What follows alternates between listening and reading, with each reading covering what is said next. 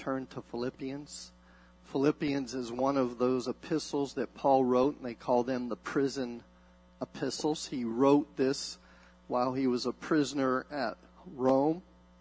He was on house arrest, some commentaries say, where he had some liberty to do some things. And one of the things that he did, he would write letters back to some of the churches that he established. Philippians is one of those books, and we're going to look into it. My key verse that I'm bringing out for this study tonight is Philippians 4 and verse 4. Rejoice in the Lord always, and again I say rejoice. Amen. A lot of times before service I will get up and say, if you're happy and you know it, shout amen. But I thought tonight through this Bible study, that's the wrong thing to say. I should be saying, if you're joyful and you know it, shout amen. Amen. So that's my topic today.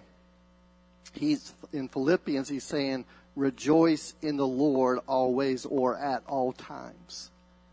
We should rejoice in Him at all times. Amen. And so my topic today is how to have joy. And we, the church, folks, we of all people should have joy in our lives. Amen. More than anybody else, we should have the joy of the Lord in our lives. Amen. After all, we carry what? The gospel of Jesus Christ. Amen. It's the gospel, which means good news. We've got good news. Amen. We don't need to be sourpuss Christians. Amen. We need to realize that we have what this world needs. Amen. And we ought to be the ones going around saying, I know it looks bad and grim in this world, but I've got good news. Amen. We know that it just seems like the government of this country and all the countries are just upside down. Amen. But we've got good news. Amen. The world seems to have turned everything around from what seems to be wrong is now right, and what's right is now wrong. But we've got good news, and that's Jesus Christ, our Lord. Hallelujah. Nehemiah told the people as they read the Word of God and they began to weep about it, he said, the joy of the Lord is your strength. Amen. Joy in the book of Philippians is found, I counted about 17 different times where you count joy or rejoice or gladness.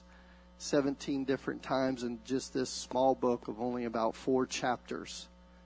Joy means cheerfulness, and it means gladness, and it means calm delight. I like that last one. Calm delight. Amen. Romans tells us in verse 14, chapter 14, verse 17, the kingdom of God is not meat and drink, but righteousness and peace and joy in the Holy Ghost. Hallelujah. It's not religion, but it's righteousness, peace, and joy in the Holy Ghost. If you're just coming to church, you think you're going to have a life of joy, I got news for you. You probably won't be very joyful or happy. Amen? Because it's in the Holy Ghost. Hallelujah. It's the kingdom of God. It's not in a religious thing. It's in an experience and a relationship. In this country, we have, by the Declaration of Independence, the right, it says, to pursue happiness. As long as you don't do anything that's illegal or violates the rights of others, we have the right to pursue happiness. Sometimes they call it the American dream. Happiness is something that we pursue. People pursue it, right? But joy is not something that is pursued. Joy is simply the byproduct of a life lived for God. You can't pursue joy. You can pursue God. Amen. And that's the byproduct that gives you the joy. Hallelujah. But happiness is something that everybody in the world is searching for. They want happiness. I read a new research revealed that some Americans have forgotten what it means to be truly happy. In the events over the last several years, COVID and all that stuff, changing the lives and livelihoods of many, this survey said that 27% of Americans said they couldn't remember what it meant to be truly happy. Think about it. 27%. 45% of the Americans surveyed said that it had been more than 2 years since they last felt true happiness.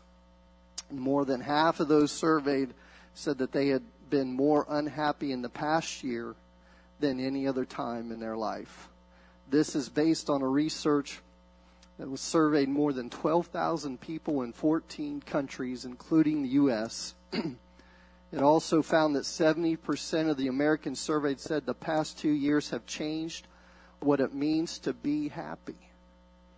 What made them happy before no longer makes them happy today. 83% of the people said that. And nearly everyone, 88%, is looking for new experiences to make them smile and laugh. People are not happy. And people are looking for happiness. And they think, 88% of the 12,000, they think that new experiences, something out there has to make me happy. I'm searching for it, is what they're saying. I'm looking for it. And thank the Lord, the church has the answer. Jesus Christ. Hallelujah. They said the number one way to increase happiness, we're talking about happiness here, not joy, but happiness is through a relationship. They said relationships are what bring happiness. And that's why they said the season of COVID, where they shut everything down and made you isolated into your homes, was a devastating thing for the psyche of people or whatever, because we need to be out having relationships. Amen.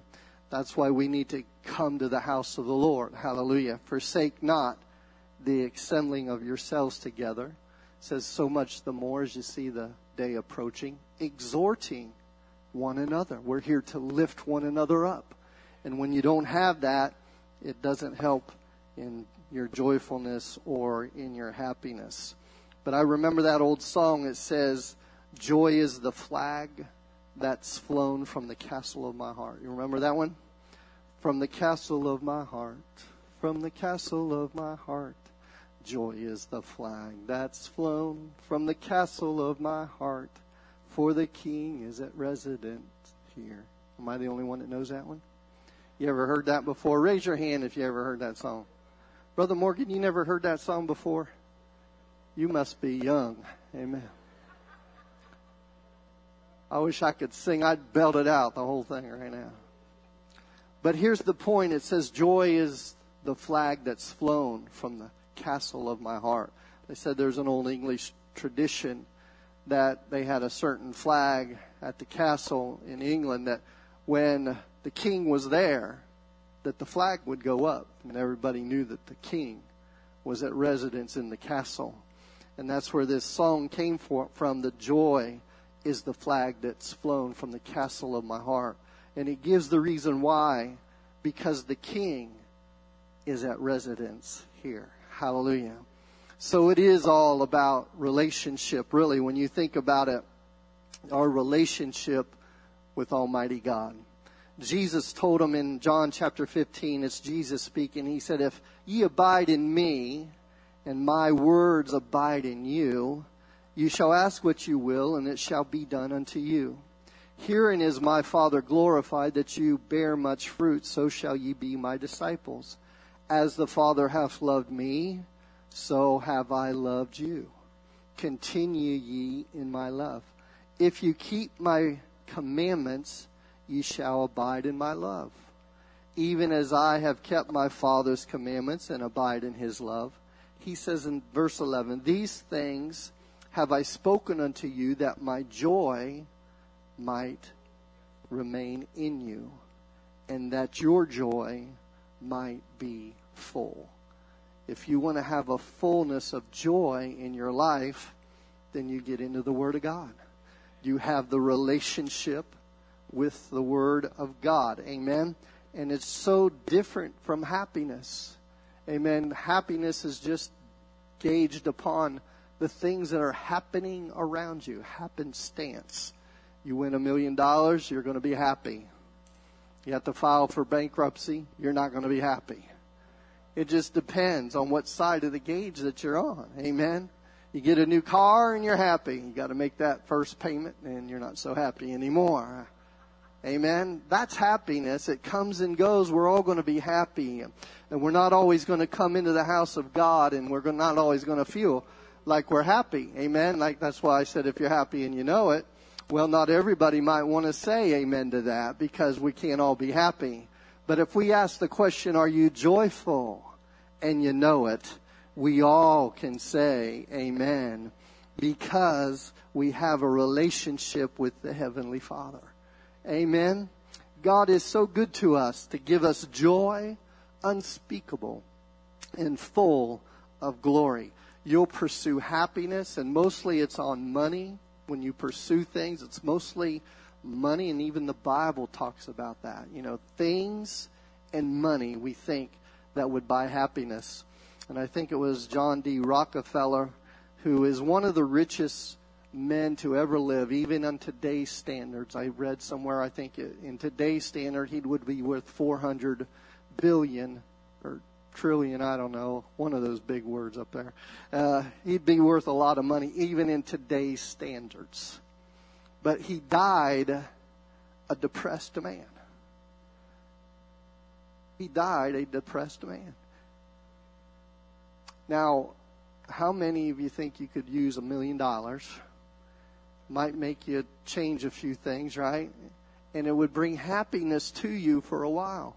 But that is not what brings true happiness.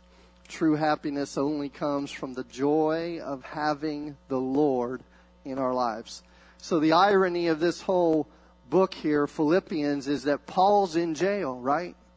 He's in bonds. And he's writing about joy. He's in bonds, but he's writing about joy. So I want to talk about a few things on how to have joy. Number one, what is the conclusion of the matter? We always have to be looking at the conclusion of the whole thing. You can't look at what's right up front. Amen? But to have joy, you have to look at the conclusion of things. He says in chapter 1, and in each chapter, there's 4 chapters in the book of Philippians, and I'm just going to take one chapter, each chapter, and I'm picking out something that spoke to me about how to have joy. So from chapter 1, we need to look at the conclusion of the matter. Look at the end of the road. What's the final results? Amen. In chapter 1, verse 6, Paul says, being confident of this very thing, that he that hath begun a good work in you will perform it until the day of Jesus Christ. He's looking down the road in this statement. When the Lord comes again, I'm assuming that's what he's talking about, until the day of Jesus Christ. He said, God's begun a work in you, and he's going to perform it. There's nothing that's going to stop that. Amen? He's going to do the work that he has to set forth in your life. You're the only one that can stop it. But whatever God wants to do in our lives, if we allow him to do, he is going to allow it to happen. He's going to perform it. He's going to bring it to pass. And we're all here because we started out somewhere with the Lord. We had a conviction or a desire, and I don't know how far along you are in your walk with the Lord, but we all had this desire to be in God's presence, or you wouldn't be here tonight if you didn't. But God is doing a good work in you, and he will perform it, and there's nothing going to stop it. The gates of hell can't stop the church of the living God. Amen? I like when Jesus was going, I think he was going into Jerusalem, and the Pharisees came to him and said, you know, you need to get out of here. Herod's going to kill you. And Jesus just looked at him and says, you go tell that fox that today I'm going to do this. I forget exactly how it says. Today I'm going to do works, and tomorrow I'm going to do this, And the third day, I'm going to be perfected.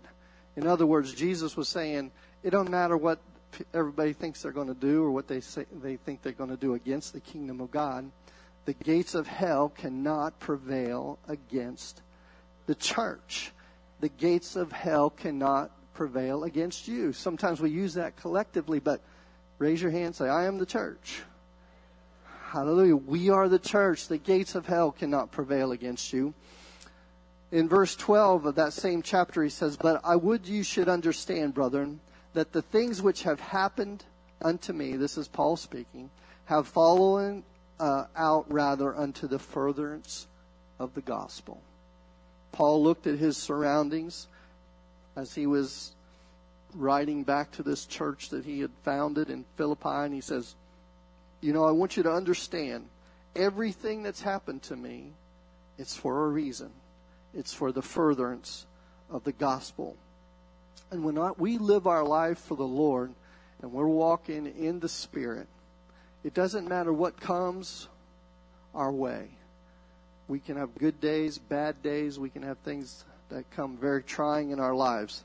But if we just keep walking in the Spirit, it's going to be for the furtherance of the gospel, the good news in your life and the life of those that are around you. He says, so that my bonds in Christ are manifest in all the palace, in all other places. Here Paul is, some commentators say he's probably chained to a Roman guard, right? And they said, one of them said they had 6-hour shifts that they would take, and they had to be chained with Paul. And so could you imagine having to be chained to Paul for 6 hours and him talking to you about the Lord Jesus Christ? Amen. He said, my bonds are manifest in all the palace. That could be where this has come from. Some of them probably got saved. There were people in the palace that got saved. Amen. Paul had to go to prison, had to be in bond for this to happen. You know, and maybe the church was at some time they're playing, you know, how, Lord, let the gospel get into Caesar's palace, you know, and we want some miraculous thing to come to pass. But God uses an apostle Paul, drags him into the worst place he could be, in a Roman prison, amen, to get the gospel into other places. Amen. And many of the brethren in the Lord, waxing confident by my bonds, are much more bold to speak the word without fear. So others were encouraged when they saw Paul in his situation and realized that he still kept the joy. So we in our walk with the Lord, the Bible says we are open epistle. We're known and read of all men. When people see the things that you go through that are visible, the trials and tests you go through visible, and you still keep your head up, and you still have the joy of the Lord. Hallelujah. It speaks to them. It speaks to them. And most of us can testify the fact that at one point or another somebody said, how do you always keep a happy countenance and spirit about you when everything around is just falling apart? And it gives us the opportunity to say, because we have joy of the Lord, which is greater than anything else. Amen. So it speaks volumes to other people. Some indeed preach Christ, even of envy and strife. Some also of goodwill. So he's saying there's preachers out there. Some are just doing it for envy and strife. One preached Christ of contention, not sincerely, trying to add or supposing to add affliction to my bonds. The other in love, knowing that I am set to the defense of the gospel. What then? Notwithstanding every way, whether in pretense or in truth, Christ is preached. We look at Paul here as kind of I always look at him a strong arm, you know, carries a big stick type of preacher.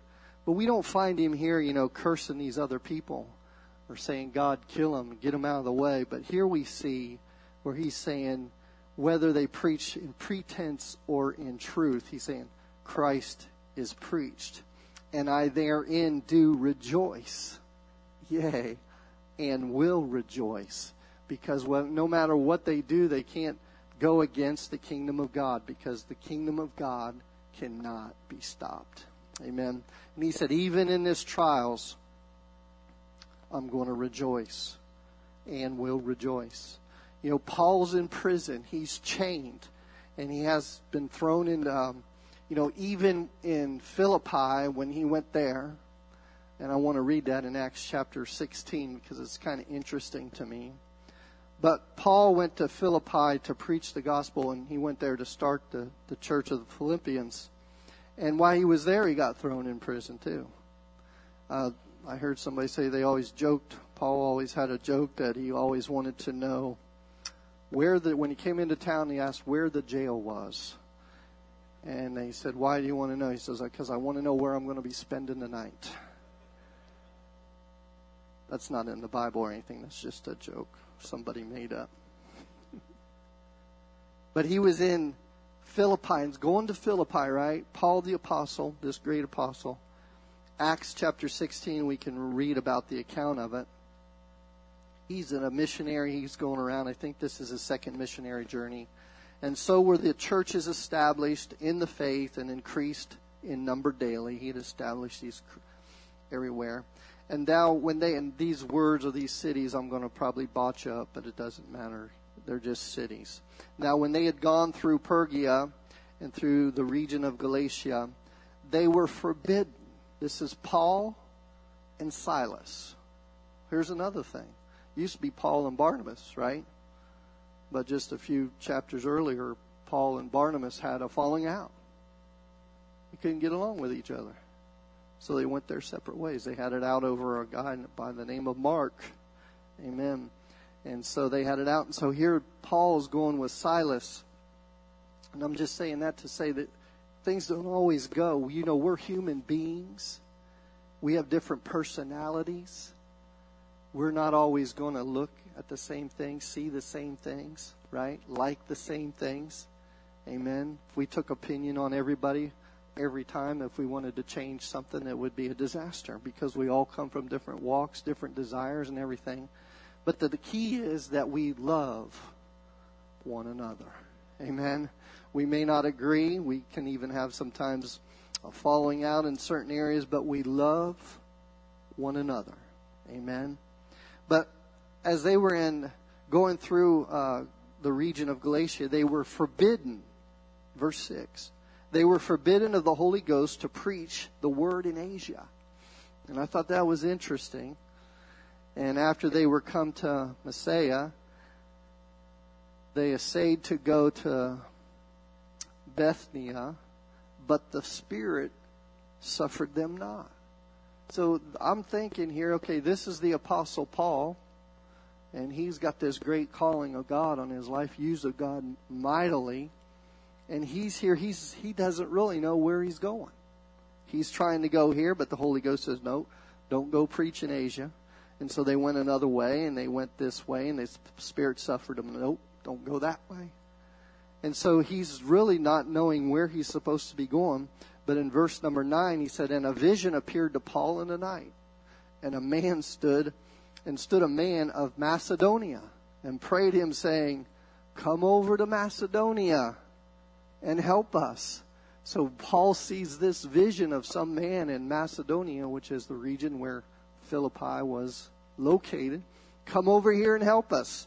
And after he had seen the vision, immediately we endeavored to go into Macedonia, assuredly gathering that the Lord had called us for to preach the gospel unto them.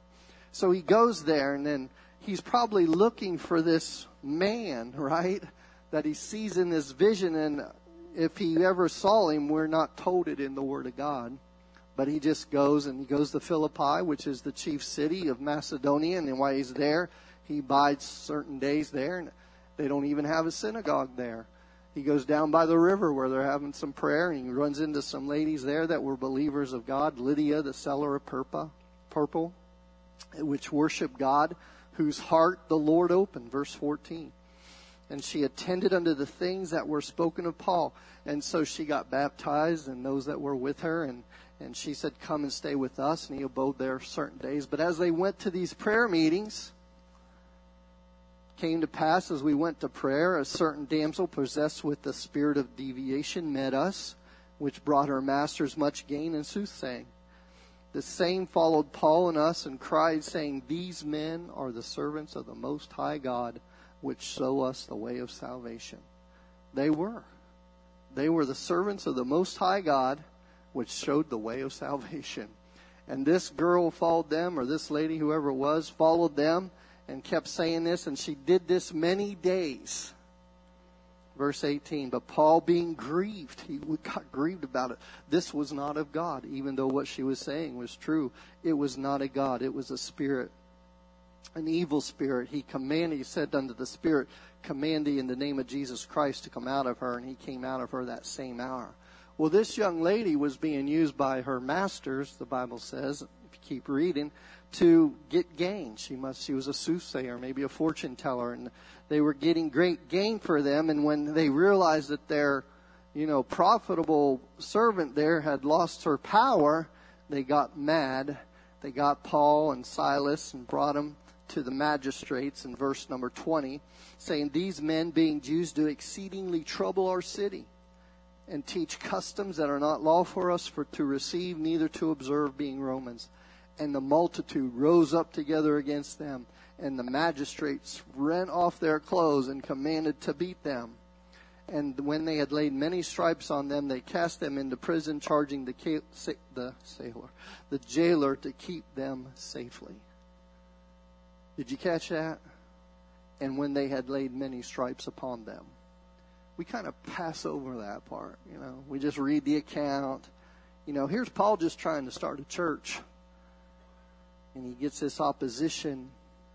They come, they beat him, throw him in prison, charging the jailer to keep them silent or keep them safely. So the jailer, receiving this charge, he puts them in the inner prison and made their feet fast in the stocks. So he chained them down. Once again, they chained them down. Verse 29, but at midnight, this is the one we all know, Paul and Silas prayed and sang praises unto God, and the prisoners heard them. Even though they were going through it, it didn't take their joy. They might not have been happy, but they were still joyful. They sang praises unto the Lord. Hallelujah.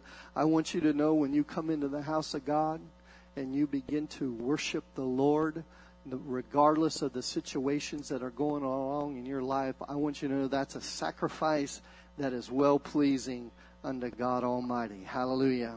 And there was a great earthquake, shook the prison, the doors were open, everyone's bands were loose. Well, we know that through, if you keep reading, that this Philippian jailer was saved, he got baptized, and hence from this lady Lydia and this jailer, the church at Philippi was born. Amen. But Paul went through a lot of things, and I thought, he really didn't know where he was going, and the Holy Spirit stopped him here and stopped him there. Finally, he got the direction from the man in the vision, and then he goes there. He thinks he's doing the will of God. You look into Paul's life, but Paul was warned at the very beginning that he was told, he was warned of the things that he was going to have to suffer for the kingdom of God's sake. I think it's one mistake that we have in our walk with the Lord, and when we have new people come into the house of the Lord and find a new experience with God, that everything's just going to be candy-coated in our lives, that everything's going to go good, and that when we think something goes wrong, we can just take it to the Lord in prayer, and He's going to immediately touch the situation. But that's not the case. Jesus said, in this world you're going to have tribulation. He said, but be of good cheer. Joy. I have overcome the world. We're victorious. Amen. Through Christ. Hallelujah. So Paul, I'm just looking at this and I'm thinking Paul's chained. And I'm thinking, how are you chained tonight? Maybe somebody came here feeling like you're kind of chained. Maybe you're chained by, it doesn't have to be sin. It doesn't have to be an addiction. Maybe you're just chained by your job or something. You just feel bound by your job. Or maybe it's a family relationship. Just things that chain us and bind us. Here's what you do. You do like Paul and Silas. You pray and you sing praises. You pray and you sing praises. And eventually the chains are going to be loosed. The chains are going to be loosed. Hallelujah. Here's the conclusion of the matter. Here's the thing that we look into this situation with Paul, and I know it was lengthy, but I wanted to point out the fact that Paul does this great work, but there was some consequences and trials and tests and sufferings along the way, and things that he didn't always understand the will of God, didn't know, what the will of God was, and we can be like that in our own lives.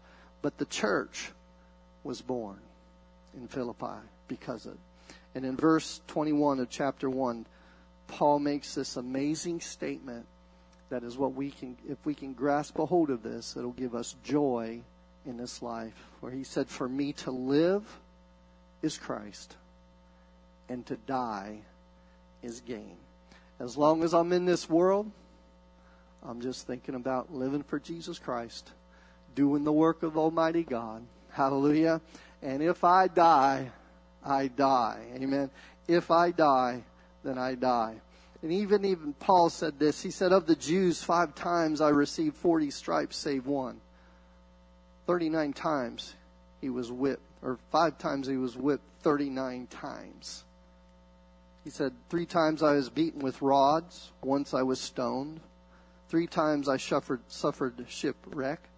A night and a day I have been in the deep, in journeyings often, in perils of water, in perils of robbers, in perils of my own countrymen, in perils of the heathen, in perils in the city, in perils in the wilderness, in perils in the sea, in perils among false brethren, in weariness and painfulness, in watching often, in hunger and thirst, in fastings often, in cold and nakedness. Paul just said, I went through all these things. But he's able to say, for me to live is Christ, and to die is gain.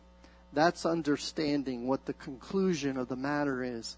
If we keep that upmost in our minds in our walk with the Lord, we'll understand that God's got a purpose. I'm going somewhere, and it really doesn't matter. It does matter. I mean, I don't want any pain. I'm a whiner, you know what I'm saying? I don't like to be discomforted at all, and I seek to find all the comfort that I can. But we need to seek God with all of our heart. We need to seek God like we seek after happiness, like the world seeks after happiness. They'll try anything, they want anything they can do to increase their happiness. We need to be doing everything we can to increase our relationship with Almighty God, because that's where the true joy comes from. Amen? So the second thing I want to talk about is have self-control in your life. Chapter number 2, that's what I pulled out of this. That's just for this study.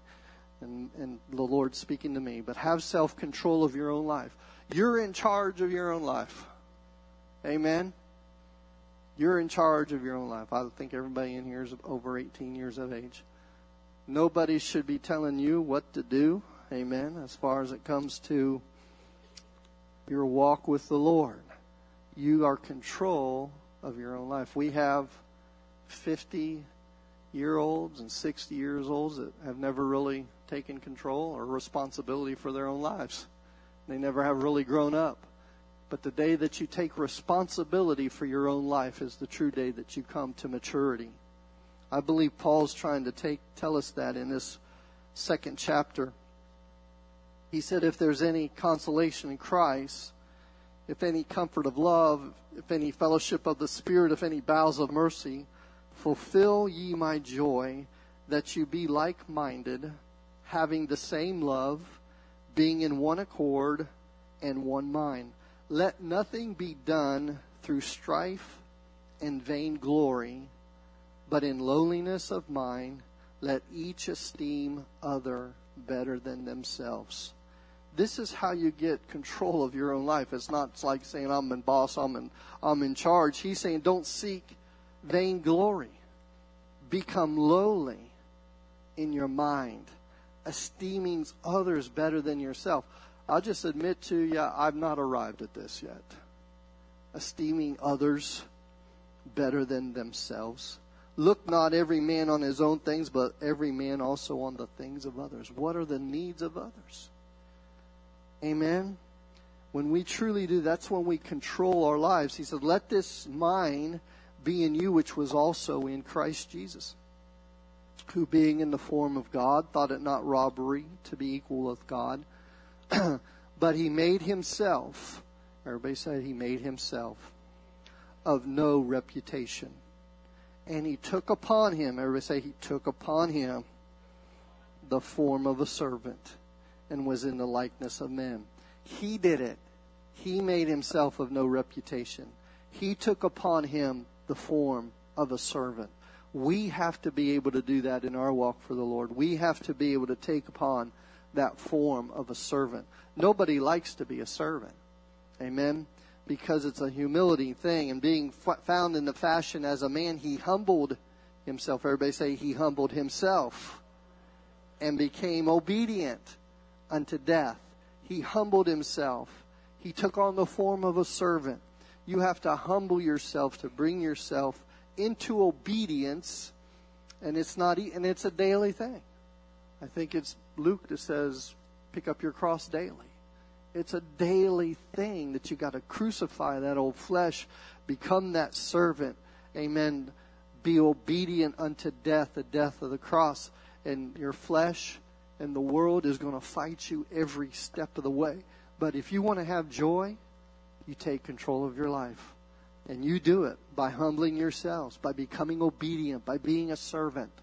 And when you're a servant, you don't have any rights, And I'm not saying we need to let people walk all over us.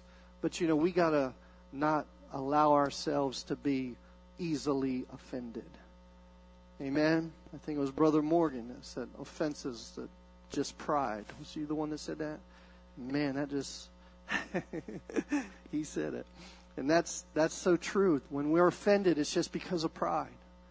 But when we take control of our own lives, you can't offend me. Amen. I'm not turning back.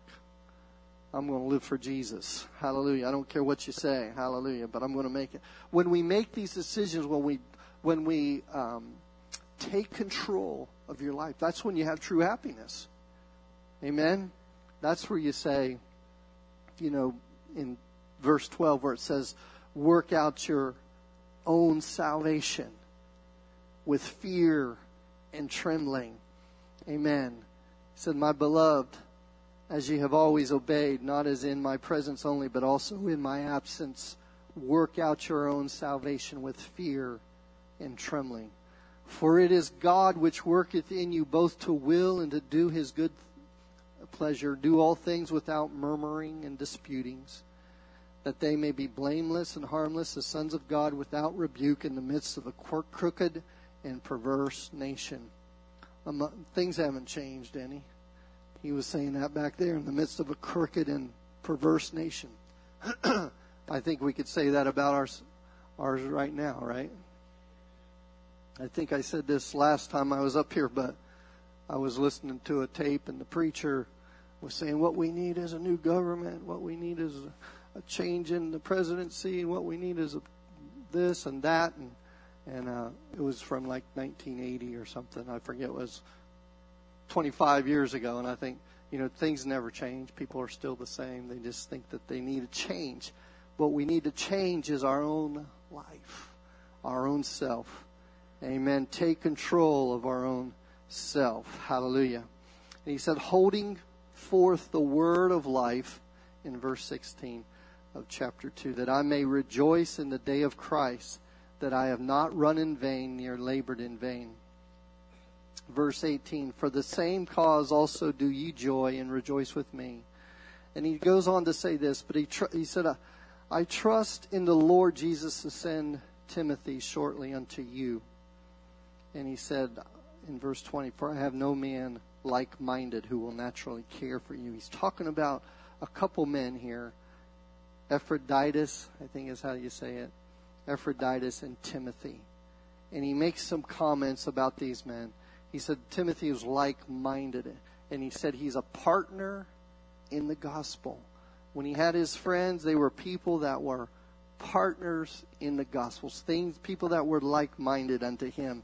When he spoke of Epaphroditus, he said, yet supposed it necessary to send unto you Epaphroditus, my brother and companion in labor. We don't like that word, labor. And a fellow soldier. It's a warfare. Amen. It's work and it's a warfare. And that's what our brothers and sisters are here for. We're in a battle together. We're in a warfare together. And we should be laboring for the kingdom of God together. Hallelujah.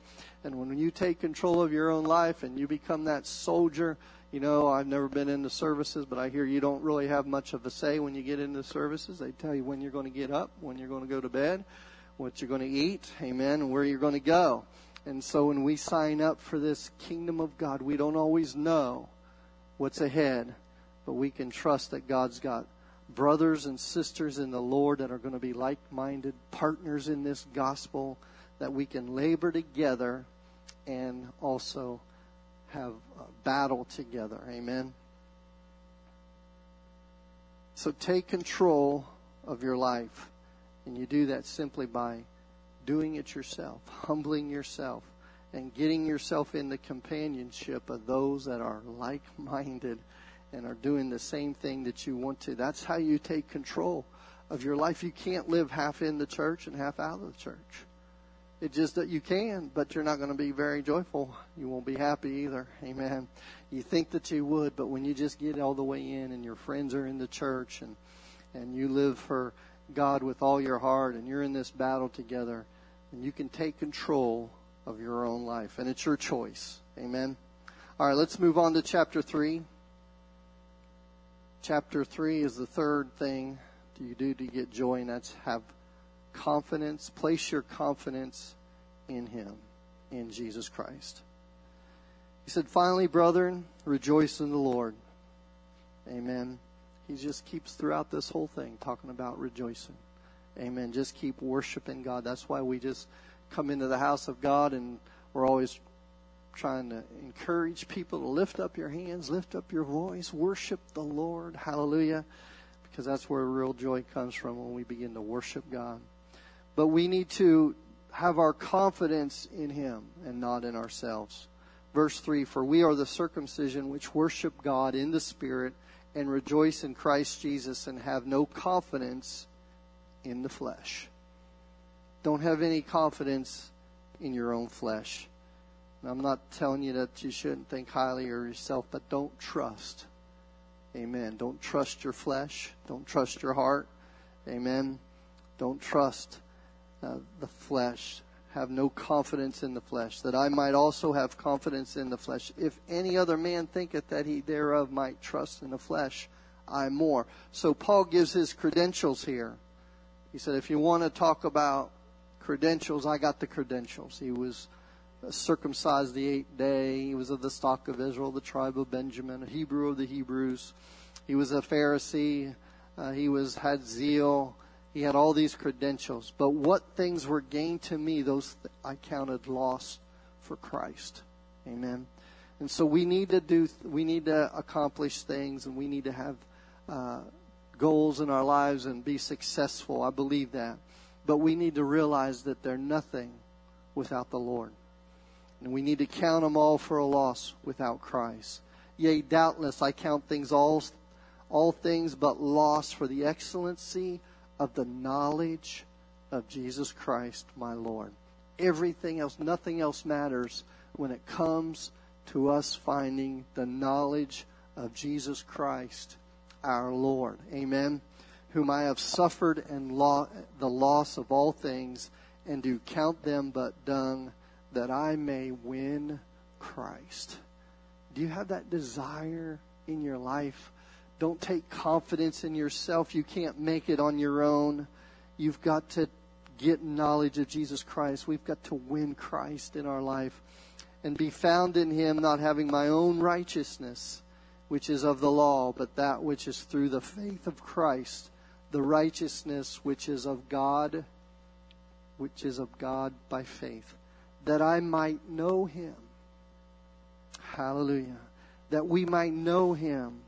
Don't lean upon your own understanding, but that we might know Him and the power of His resurrection. Man, we want that power of the resurrection, don't we? But it also says, and the fellowship of His sufferings, being made conformable unto His death. On down in verse 13, he says, brethren, I I count not myself to have apprehended, but one thing I do, forgetting those things which are behind and reaching forth to those things which are before. I press toward the mark for the prize of the high calling of God in Christ Jesus. Sometimes when we rely upon our own selves, we fail. We do fail. We all fail, right? Every one of us has failed, and we feel like, man, I shouldn't have done that, or, I really failed God, and I knew better than that, and we do the things that are wrong.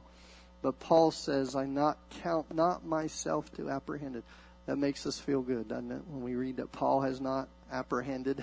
Paul hasn't arrived yet.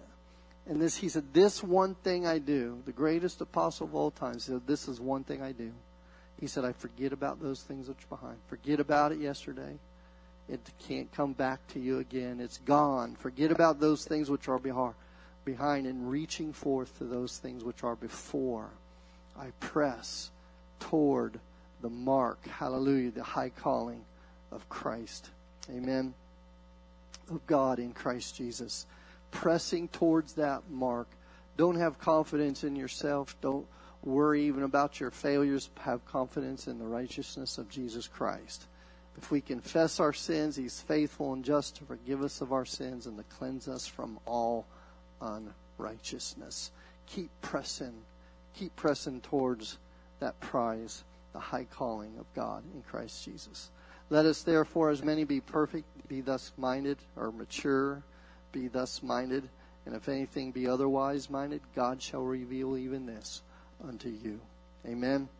Do not rely on your own abilities. Amen. Trust in Almighty God. The fourth thing I want to talk about from chapter 4 is to be content. Therefore, my brother, dearly beloved and hungered for, my joy and crown, so stand fast in the Lord, my dearly beloved. Amen. He wants us to realize that we need to be, if we want real joy in our lives, you have to learn to be content. And this is the verse 4 that I picked as the key verse of this whole study tonight. Rejoice in the Lord always. And again I say, rejoice. Let your moderation be known unto all men. The Lord is at hand. Be careful, or be anxious for nothing, but by everything by prayer and supplications with thanksgiving. Let your request be made known unto God.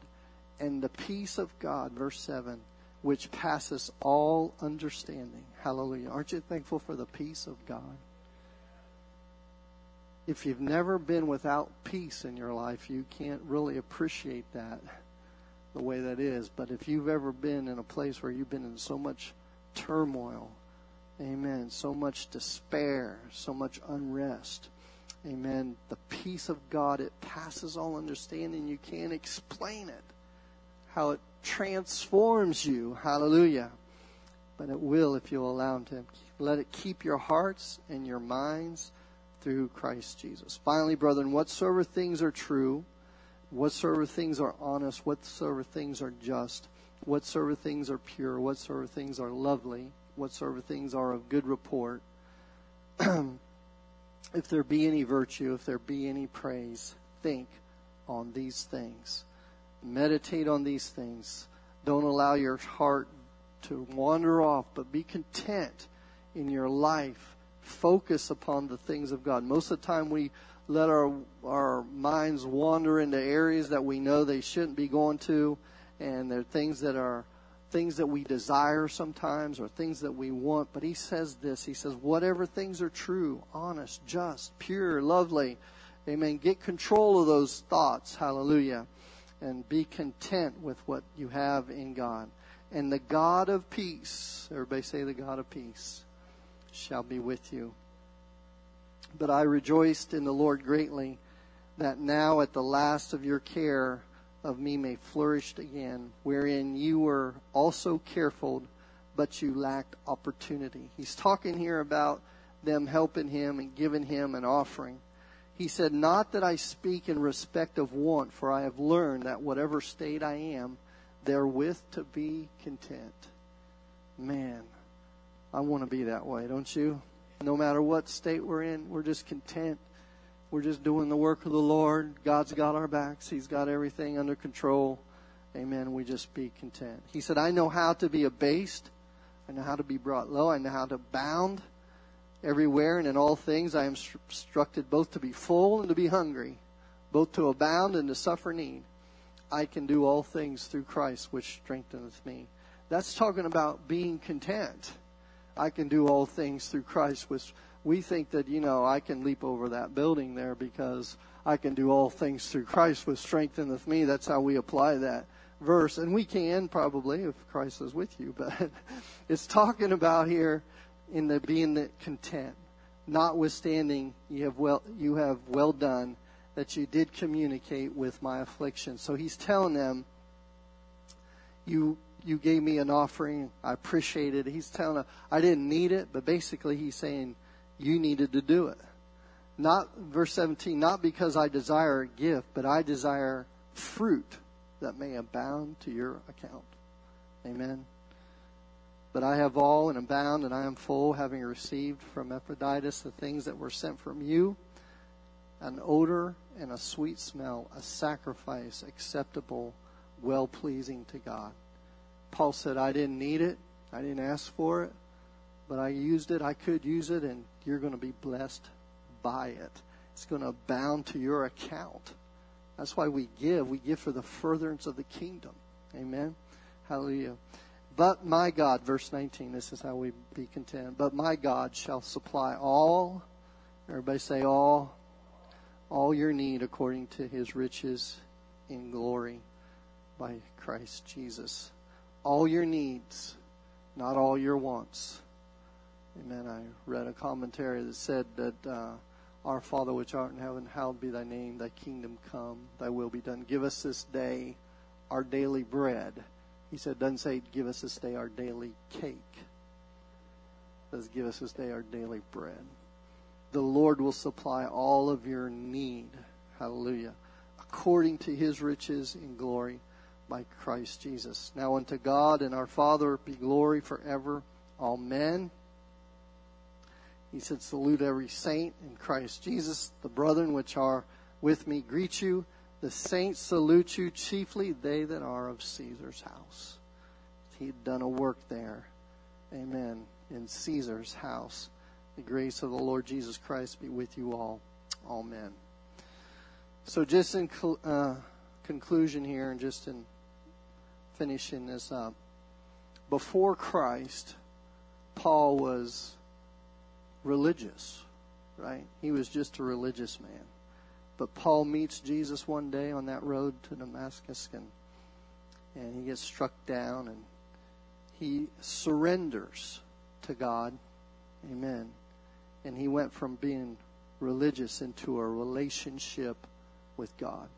Paul had this relationship with God. I want to have a relationship with Almighty God. I just don't want to be associated to a church or even to a group of people, right? But I want to be associated. We call each other brothers and sisters, and we're all part of the family of God because of our relationship with the Father. That's what makes us brothers and sisters in the Lord. But this is what Paul said at the end of his ministry. I think it's about the end of his life too. Right before he goes to Rome, he finally does die in Rome at one point. But in Acts chapter 20, verse 22, it says this. He said, now, behold, I go bound in the Spirit. Amen. If you want true joy, be bound to the Spirit. He goes, I go bound in the Spirit unto Jerusalem, not knowing the things that shall befall me there. He said, I don't know what's going to happen, but I'm just in this for the long haul. I'm bound by it. Hallelujah. Is that the way you feel tonight? Save that the Holy Ghost witness in every sitting, saying that the bonds and afflictions abide me. He's saying, I really don't know what's going to befall me, except everywhere I go, everybody keeps saying, don't go to Jerusalem, Paul. There's going to be trouble there. But he said in verse 24, but none of these things move me. None of these things move me. Neither count I my life dear unto myself, so that I might finish my course with what? Joy, and the ministry which I have received of the Lord Jesus Christ, to testify the gospel of the grace of God. Amen. God bless you. Let's all stand tonight. Hallelujah. God is good, isn't He?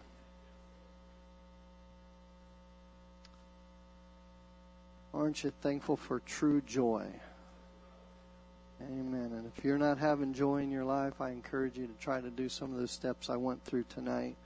But God desires for us to have joy. Amen. Not that we go around defeated, depressed, gloom, and despair. Amen. But we are a church triumphant. Hallelujah.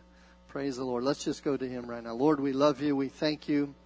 God, help us, oh Lord, to realize that joy just simply comes from our pursuit of You.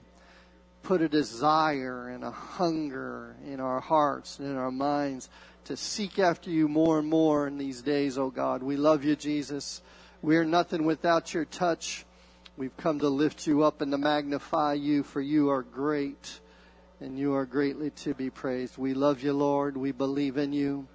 We thank You, Lord, for the church. Hallelujah. We thank You, Jesus, for our brothers and sisters. We thank You, Lord, hallelujah, for this particular church that has a mission, oh Lord, to take this gospel, this good news, into all the world. In Jesus' name we pray. And let the church say amen.